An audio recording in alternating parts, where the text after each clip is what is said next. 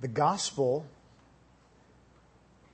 required the crucifixion of the Messiah. The gospel required the Father to judge the sinless Son in place of sinners. The gospel is an offense to many, if not most people. And the list could go on of negative things about the gospel. The question then is, what makes the gospel, which means good news, good? If there are all of these negative things, some horrific things associated with the gospel, what makes the gospel good news anyway? And this morning we're going to be looking at Romans chapter 7, verses 1 to 6, which we've already read earlier. And in this great text, we see some of the great things that make the gospel such good news. So if you open with me in your Bibles, if you're not already there, to Romans chapter 7, we're going to discern the right answer to that question. What makes the gospel, which means good news, so good? And we're going to see a number of reasons in Romans 7, 1 to 6, that help us to see why the gospel is such good news to us, specifically as sinners. Reason number 1. Condemnation under the law is inescapable. I know it's a mouthful. It's a lot to maybe get your mind around too. If you're taking notes, you can write that down. The first reason that the gospel is so good, we're going to see in the text in just a moment, is because condemnation under the law is inescapable. Specifically God's law. And we see this in verses 1 to 3, specifically in verse 1. Look with me, if you would, again at verse 1 of Romans chapter 7. The Apostle Paul writes, "Or do you not know, brethren, for I am speaking to those who know the law, that the law has jurisdiction over a person as long as he lives." And let's let that soak in our minds for a moment. It's inescapable, this law of God, this jurisdiction of the law of God that we're under, because he says, as long as he lives. That's why I would say this is inescapable. This has to do with our whole lives. There's nothing we can do to get out from under God's just and righteous law. And the Apostle Paul at this point in time assumes that we all know what he means by law. In fact, that's why he says, "For I am speaking to those who know the law." He's assuming a positive answer to this rhetorical question, and he assumes that we all know what he means. He can assume that because Romans 1 to 6 has explained what is meant by the law of God. What we've learned, and if you haven't learned, you can go back to Romans 1, 2, 3, 4, 5, and 6, is that God's law is holy and righteous, and that under God's law, we all stand condemned because we're not. Maybe just to pick up a couple of high points, or maybe I should call them low points in Romans 1 to 6. Why don't you turn with me to Romans chapter 3? The reason he can say what he says in Romans 7:1, that this is something we should all know, that the law has jurisdiction over a person as long as he lives. In other words, we're in trouble, is because of passages like Romans 3. And let's just choose one verse that's a low point or a high point. Romans 3:19, just as a sampling, says, "Now we know that whatever the law says, it speaks to those who are under the law, so that every," notice the universal emphasis, "every mouth may be closed, and that all the world," more universal emphasis, "may become accountable to God." And if we were to take the time to go back and unpack all of those things, without a doubt, what you see in those early chapters of Romans is that everyone is guilty. That God is holy and righteous. He has a holy and righteous law, and we are all lawbreakers. And this is a problem. And we can't get out from under this problem. Condemnation under the law is inescapable. Even in Romans chapter 6, at the very end, before we get to chapter 7, The beginning of 6:23, a familiar passage to you if you're familiar with the Bible at all, in Romans 6:23 begins by saying, the wages of sin is death. This is more bad news.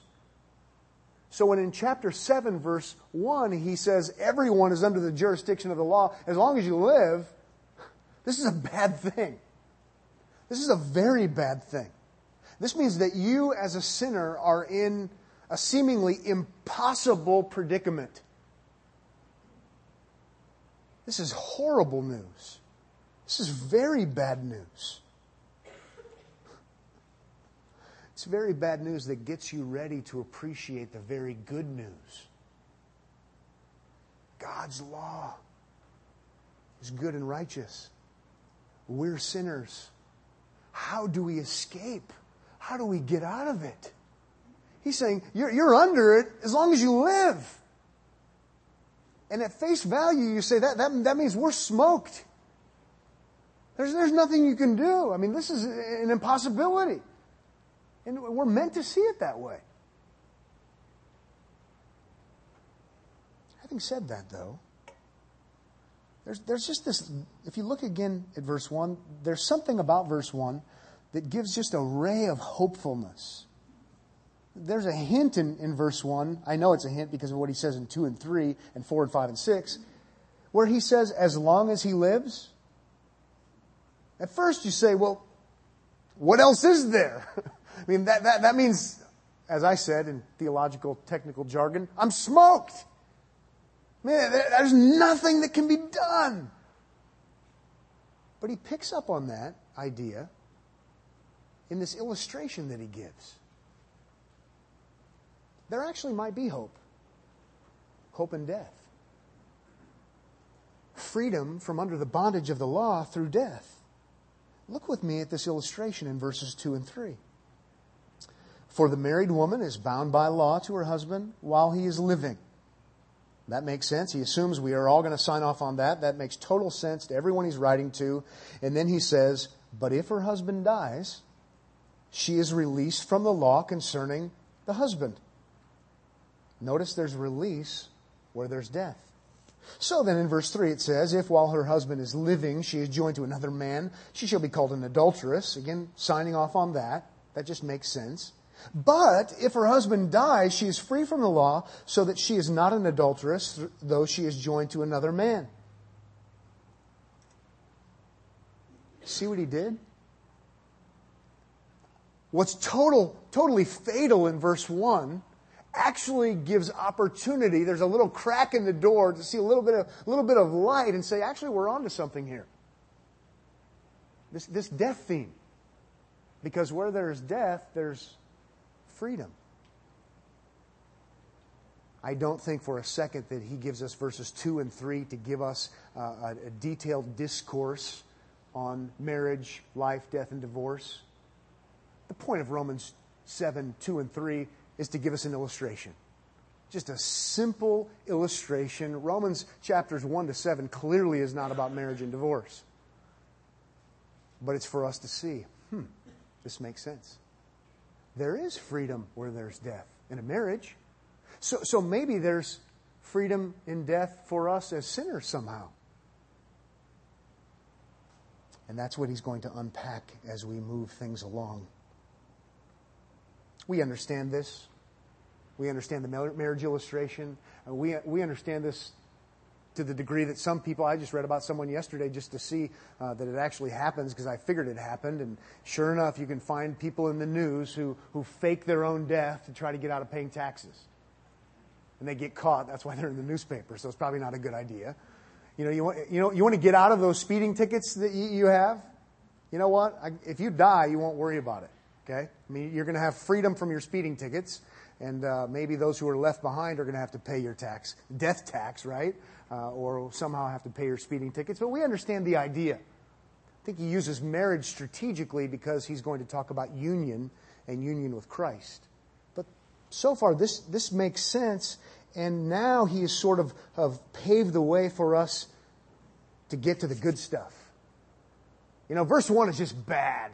And that gets you ready for the gospel. You are under the condemnation of God, and therefore you are busted. There's nothing you can do. But wait a second. If there were a way to die before we die, because if you just die, then you're judged, according to Hebrews.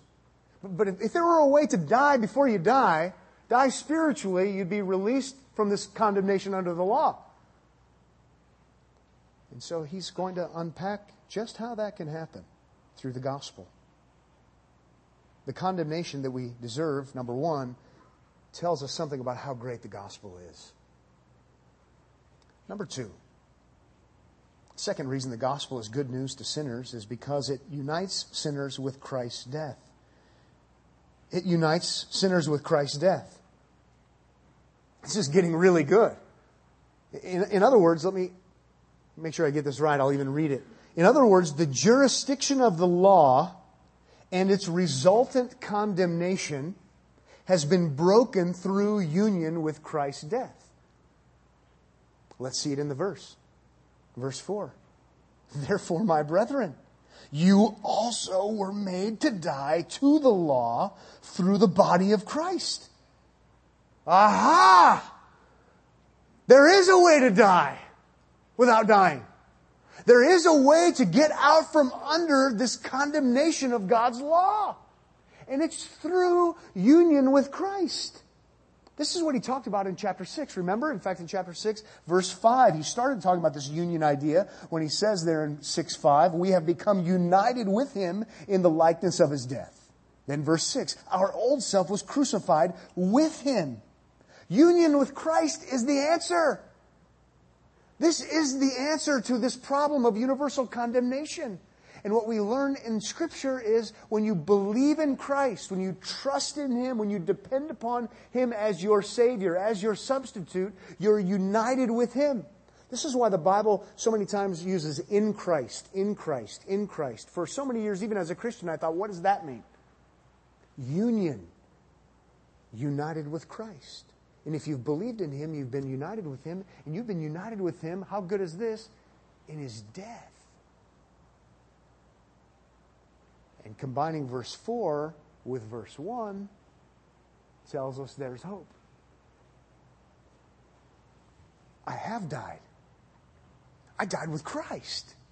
And that means I'm not in that predicament anymore. That means I'm not smoked anymore, to use that word. That means I'm not busted anymore. That means I actually don't have to face the much-deserved condemnation from God. This is fantastic. This is what makes the gospel so good. This is a death I welcome. This is not a morbid death. This is a great death. Through faith in Christ, I died with Him, and having died, I died to the law, and therefore I'm no longer under its condemnation. I just started writing down reasons why I think this is so fantastic. You could do the same. I mean, why is this so great? The union with Christ's death, bringing release from condemnation. I'll share with you my little list if you share yours with me sometime. This is great because it means my relationship with God is no longer based upon law keeping. Which is huge, because if it is based upon law keeping, again, I'm totally busted in an impossible predicament. But I stand before you as a believer in Jesus Christ, therefore united with Christ in His death, and therefore when I stand before God, I don't try to get a relationship or maintain a relationship with God based upon my keeping of the law, because I am not a law keeper. I am a law breaker. And so are you. That's been Romans 1-3 clearly, and even beyond. I mean, if we're going to start a group, we're not going to call it law keepers or the equivalent. We're going to start a group called law breakers. Want to join? And then we're honest, because we are law breakers. That's who we are. If we're law keepers, we don't need union with Christ. We are law breakers. But the great thing about union with Christ is I'm not relating to God anymore based upon my ability, which means lack thereof, to keep the law. Because I can't. I've already proven that I'm an absolute cosmic failure. And if I don't say that, and I'm not willing to agree to that. Well, God tells me clearly, read Romans 3. It's as clear as could be. This is fantastic. This is phenomenal. This is great also on my personal list. This is great and praiseworthy because it reminds me that through Christ, I can have what no religion on planet Earth can give me, or any other planet. Through Christ, I have what no religion could ever give me. Even some religions that call themselves Christian. Because every religion on the planet, some disguising themselves as Christian, who are not really, end up saying, if you do these things, God will accept you. And if you work hard enough at obeying these rules, God will accept you. And you might not even get it all done this side of death. And we might even build some time in after you die to keep trying to be a law keeper. And eventually, if you just pull yourself up by your bootstraps long enough, the gospel for you is God will accept you. Well, that's not the gospel, is it? That's a load of garbage. How great that through faith in Christ's work, I'm united with Him. And I go to the grave with Him. So I am not under obligation to somehow try to earn the favor of God, which I can't do to begin with. It's a horrible, sinister trick that religion plays on people. Just try harder. Just do more. Just you. How great is Christ? I'm freed from that bondage through faith in Him and His work. This is great also because it takes the giant, big spotlight and just exposes the ugliness of legalism for what it is. It's the exact opposite of Christianity. Christ offers me union with Him through faith.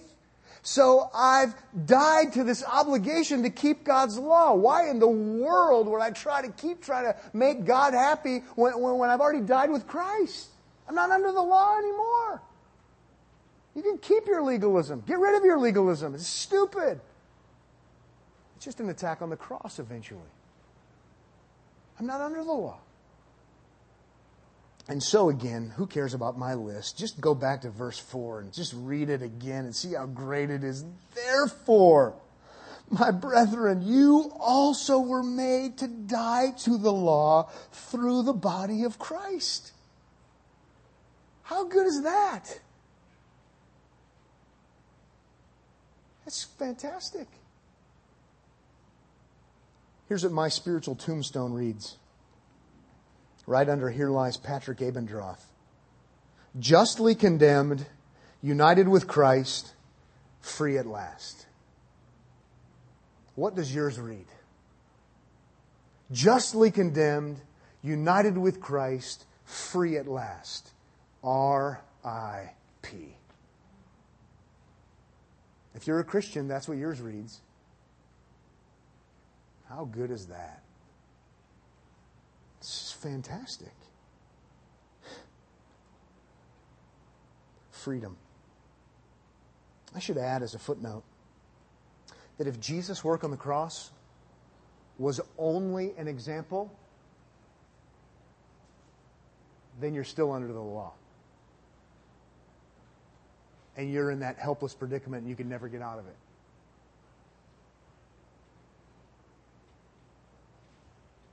If Charles Finney, evangelicalism's historical hero, I don't know how that happened, who said Christ didn't die as a substitute, He died only as an example. If he's right, you're smoked. Because you're still under the law. There is no hope for you. There's no hope for you at all. Because you've got to keep God's law perfectly, and I already know your track record is in the toilet. Because God says it is. No one does good, no, not one, He says in Romans 3.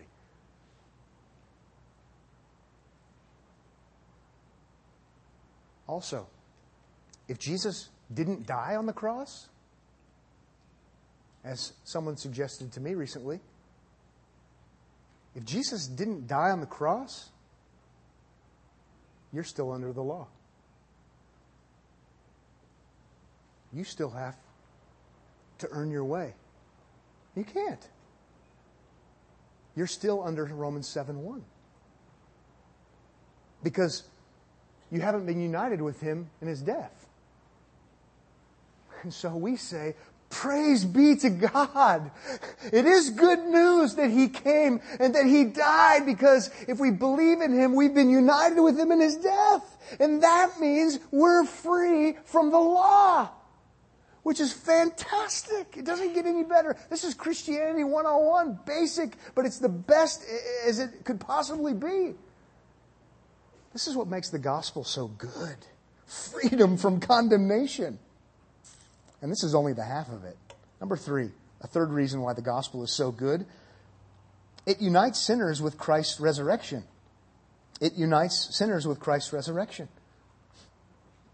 Look at verse 4 with me, where it says, so that, so this is actually tied to something else, so that you might be joined to another, to Him who was raised from the dead. So if you're a Christian, it's not only that you've died with Christ, and that means you're free from the condemnation of God's holy law. You're united with Christ's resurrection, and that's going to mean something too. You're not just saved from something, you're saved for something. And so it's not just death, it's also resurrection. It's not that it's without purpose. I don't know about you, but when I first read that, it sounds really good, and it is good. So that you might be joined to another, to Him who was raised from the dead. And if there was a period there, it sounds great, it's true, but it also kind of sounds, if that's just where you ended in your life, it sounds erudite. It sounds much like, it's Christianese. We've been crucified with Christ and we've been raised with Christ. Go in peace, serve the Lord. Oh, we're like, man, that was church. That was awesome. Don't know what it means, and it doesn't really mean anything. But He doesn't do that. It's not without purpose that we're united with Christ's resurrection. Because in verse 4, it goes on to say, in order that, there's our purpose statement, in order that we might bear fruit. And I'll stop there for now. Oh, okay. United in death so that we escape just condemnation. But we're not just neutral through union with Christ. Union in His resurrection. In order that we might bear fruit. Oh, this is amazing. New Testament metaphor, pretty common to show life. Fruit bearing. A fruit tree is supposed to bear fruit. And it shows that it's alive, or it shows that it's healthy if it bears fruit. It's a great image. You've been raised with Christ so that you bear fruit, so that you do what you're designed to do, so you do what you're made to do, so you do the right thing. It's a synonym for obedience. John the Baptist, when he was preaching in Matthew chapter 3, said, therefore bear fruit in keeping with repentance. Remember, John was calling people to repent. Turn from your sin. Stop sinning. Because Messiah is coming. It's the only way you could ever get ready for Messiah. You need to be ready for Him, to receive Him and believe in Him. Repent. Then he says, and bear fruit in keeping with repentance. Do the right thing to show that your repentance is legitimate, that it's true and it's not just a sham. It's not just what you say. Obey God. And here we see fruit bearing tied to the resurrecting work of Christ. It rescues us, but it gives us something to do that's productive. It brings spiritual life. It brings fruit. It brings fulfillment of what we were designed to do to begin with. And I want to say more about that, but before we do that, I hope you've noticed I skipped the last two words, maybe because I think they're the best. Let's keep talking about this fruit-bearing idea from the resurrection. But let's go ahead and read it the way it should be read in verse 4. In order that we might bear fruit, drum roll, right? For God! How great is that? I mean, this is fantastic. This just got way even better than before. Not just that we would bear fruit and do the right thing, that we would do the right thing, that we would bear fruit and show signs of life for God. And that is what you've been created to do. That's why God made human beings to begin with. That human beings would do the right thing and have the right thing be aimed toward Him. God is God and we are His subjects. We do the right thing because we show that He is God by doing the right thing. Well, we can't do that because Romans has made it clear so far that we are not right doers. We're not law keepers, we're law breakers. We're not fruit bearers for good, we're fruit bearers for bad. In fact, go ahead and look at that. We see that even in our passage in verse 5. Looking ahead a little bit, notice the contrast between verses 4 and 5. In verse 5 it says, to bear fruit for death. That was unbelieving life in Pat Abendroth's life. I bore fruit, all right, but it was fruit for death because I was just disobedient to God. And now, by the grace of God, only because of what Christ has done, in order that we might bear fruit for God. Think about that. I was doing the wrong thing, offending God as a pattern. That's who I was. That's what I did. Bearing fruit, all right, for death. Wages of sin is death. I was on the fast track to hell. God would give that to me and I would deserve it. That's true for you too. It's true for everyone. But through faith in Christ, union with His death, union with His resurrection. Resurrection brings fruit-bearing not for death, fruit-bearing for God. And I think we've just started to talk about how cool this is. The whole world is perverted, okay? Everybody's perverted spiritually. We might do religious things, but why are we doing them? Well, for typically the opposite reasons than what God says. And even the good that we do is tainted by sin and somehow it has selfish motives. It's all perverted. It's all backward. Even religion is backward ultimately. But what did God do at the very beginning? He created to show how great He is. He creates human beings in His image to glorify Him. And it's been messed up and perverted ever since. But now, based upon the work of Christ, you can have restoration. You can now do what you're meant to do. You can now do what you were created to do, which is to bear fruit for God. This is absolutely amazing. Everybody wants to know, I just need to know who I am and get myself figured out so I can really live up to my whole full potential. I really need to find my purpose in life. What is the ultimate purpose so I can actually find fulfillment in my life? And I think that is good. I mean, there's something in the human heart that wants to do what we were made to do. And here we're learning from this text, you know what? What you were made to do is to bear fruit for God, for you to live like God is God and you're His creature. And now, for the first time ever, based upon the work of Christ, you can bear fruit for God. Isn't it good? I can have genuine, true, ultimate purpose in my life. This is what I was designed to do pre-fall.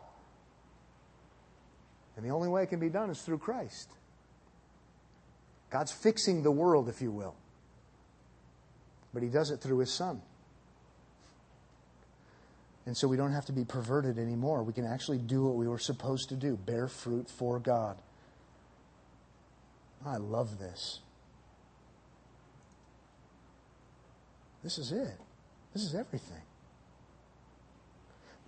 If you want to take the time to turn to John chapter 15, let's use it as a complementary passage to this. And see this connection to bearing fruit for God. I think it's worth taking the time to do. And It just doesn't get much better than this. My whole life has been bearing fruit for death. And now, based upon something I don't have the power to do in and of myself, I can bear fruit for God? Sure, I might have said I was bearing fruit for God before, but then I read Romans 3. But now I actually can. Not because I'm a good person or I try harder than the other guys, but because of what Christ has done. Just as a cross-reference to what we're looking at in a complementary passage, in John chapter 15, verse 8, Jesus says, "My Father is glorified in this, that you bear much fruit." Think about that, and think about that in relationship to Romans 7. God is glorified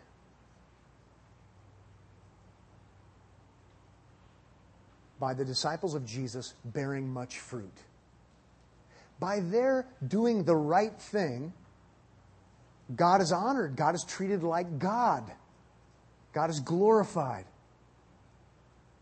He's talking about the same idea essentially in Romans chapter 7. How do we glorify God? Well, we submit to Him and put ourselves under His authority, treat Him like God and not ourselves like God. We glorify Him. It's the ultimate reason to live. It's the ultimate reason to do everything, to treat God like God, to give Him honor and glory. And this happens through fruit bearing, through doing the right thing. Keep that thought on hold for a second. And go ahead and keep reading verse 8, where it says that you bear much fruit and so prove to be my disciples. This is a passage that's talking about assurance as well. You prove to be the disciples of Jesus by bearing fruit, much fruit, and glorifying God. Now, this could go a lot. There's all kinds of issues.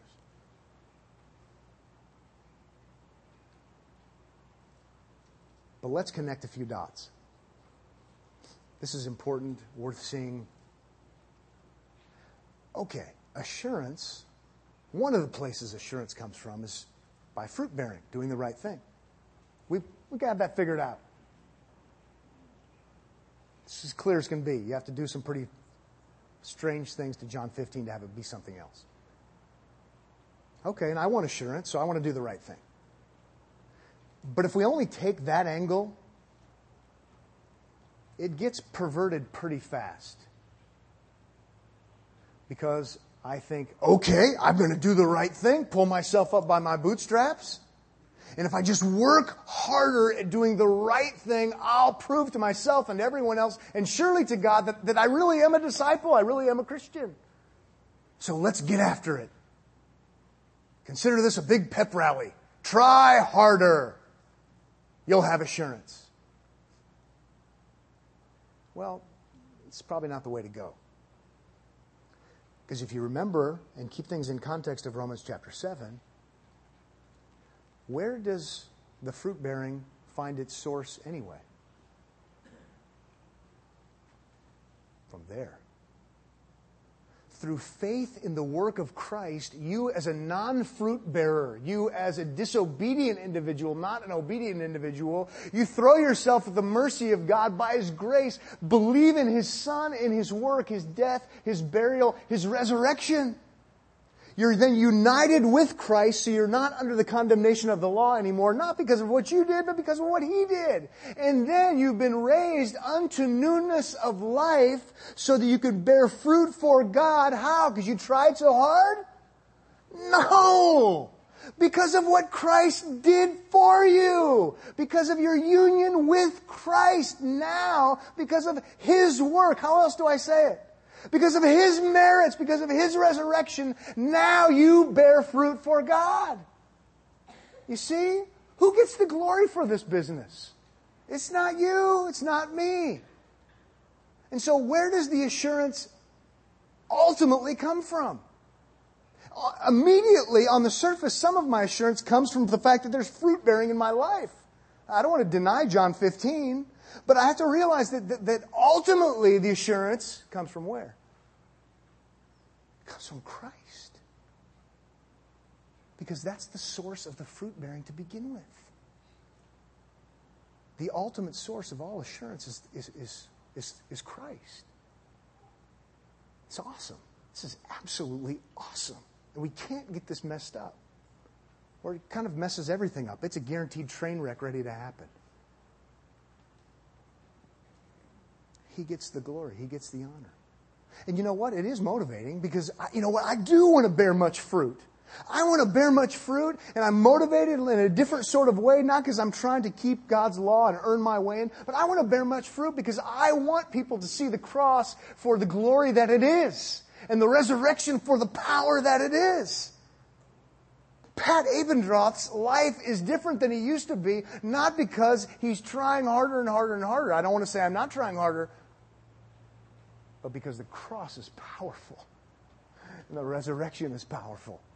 Jesus Christ is great. Oh, back to John 15. God is glorified. How great is that? So I hope you're going to put pieces together and think about it in the right terms. Maybe here's a litmus. If you're getting glorified and honored because you're working so hard and you're so good, you don't have it figured out. Go back to Romans 1, 2, and 3. And you have to figure, this power has to come from outside of me. It has to come from the cross. Indeed, the gospel is good. The gospel is very good. Let's move to the fourth, and it's like the other one, so we can do it rather quickly. A fourth and final reason the gospel is good news to sinners is because it frees from sin and the law. It frees from sin and the law. Verse 5 and 6 is where we see this. Verse 5 is about your life before you're a Christian. And verse 6 is what happens as a result of union with Christ. And by the way, I should point out, because I want to point it out all the time, and that is, He takes us back again to our lives before we're saved. You get the idea that God thinks this is a good idea. And so I think it's a good idea. And so pastorally, I'll encourage you to stop listening to people who tell you not to think or talk about sin. God thinks the exact opposite way. He wants you to keep going back to the fact that you are a sinner who deserves condemnation, because then and only then will you continue to appreciate how great Christ's work is. And so don't be afraid of having your self-esteem spoiled by talking about what a sinner you are. You ought not have any self-esteem. And if you have any, I can guarantee you don't understand the gospel. You don't. From a spiritual vantage point.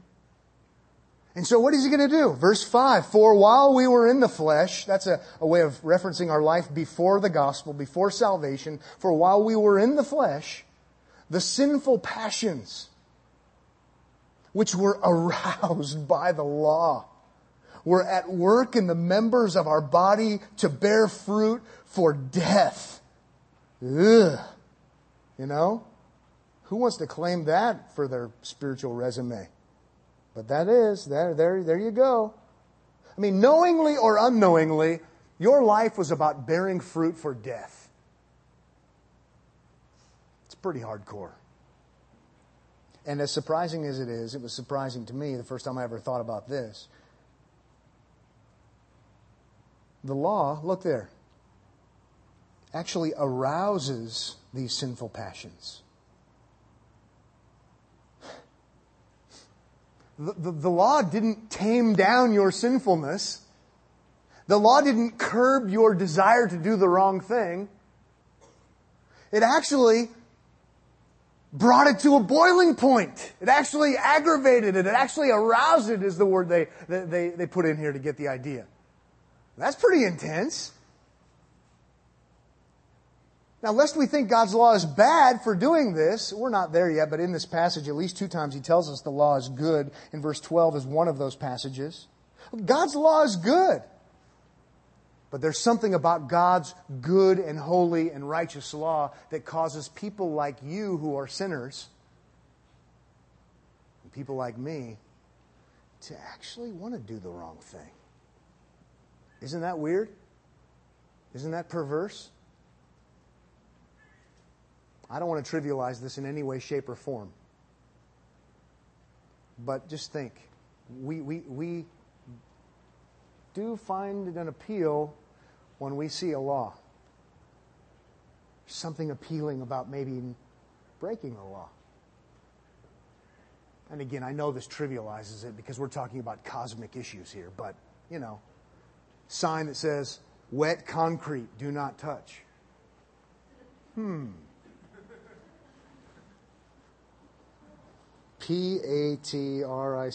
09, exclamation point. Wet paint, do not touch. It's just what we do.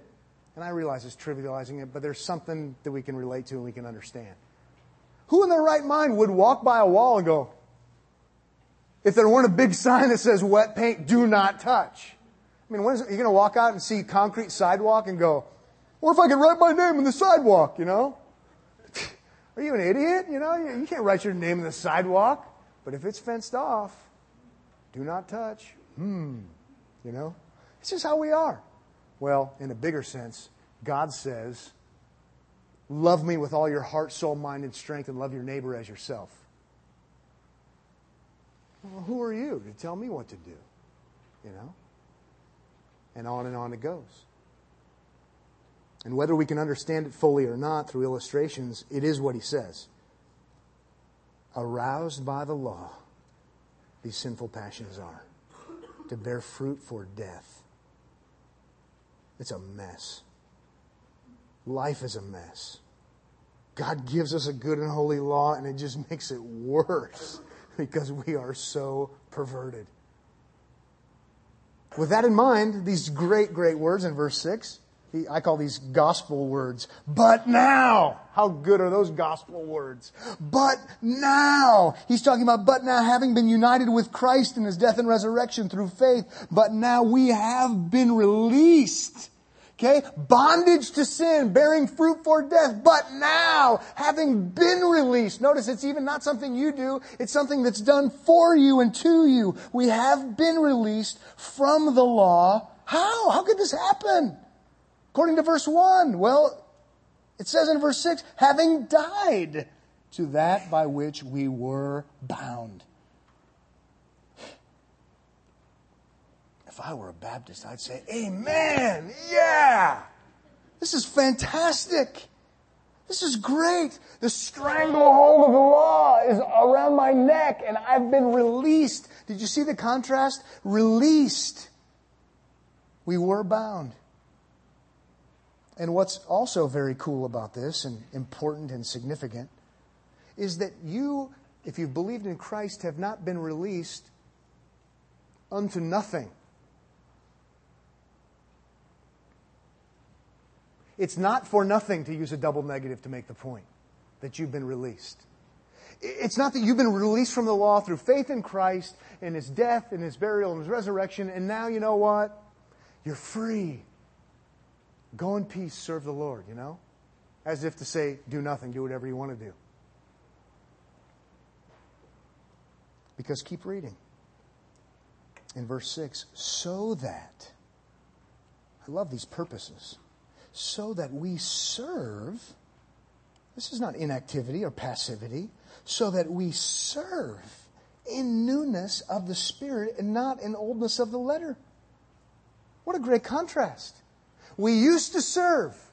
Somehow, if I just do enough, I can maybe please God. And it's all this external law-keeping, rule-keeping. But in fact, I'm not keeping the rules. And I'm trying. I'm serving all right. And I'm bearing fruit all right. Fruit unto death. And so are you. And then, radical transformation through faith in Christ and through the power of the cross, not through your power. Through the power of the resurrection, not through your power. You serve now.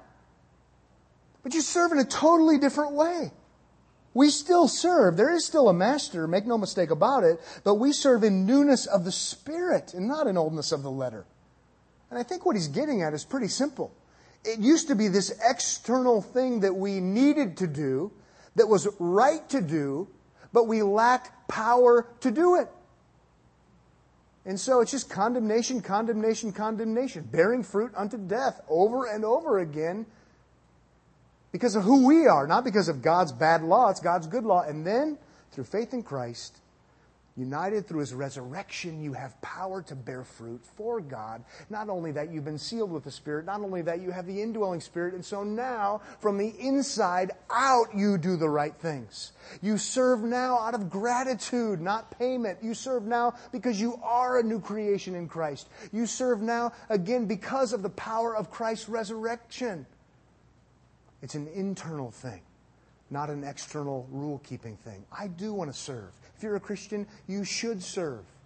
If you're a Christian, you will bear fruit for God.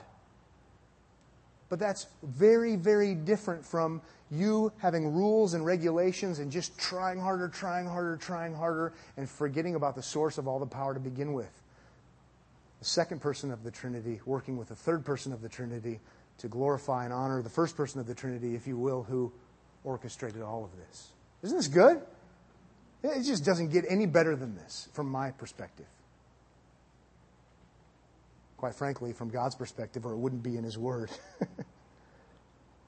There's freedom through Christ. The best way I could summarize all of this: dead and alive with Christ for God. That's the Christian life. Dead and alive with Christ for God. There you go. That's what God has seen fit to do, and He's done it. And we worship and praise Jesus Christ because of it. So pray with me if you would. Father, thank You for this great time in Your Word.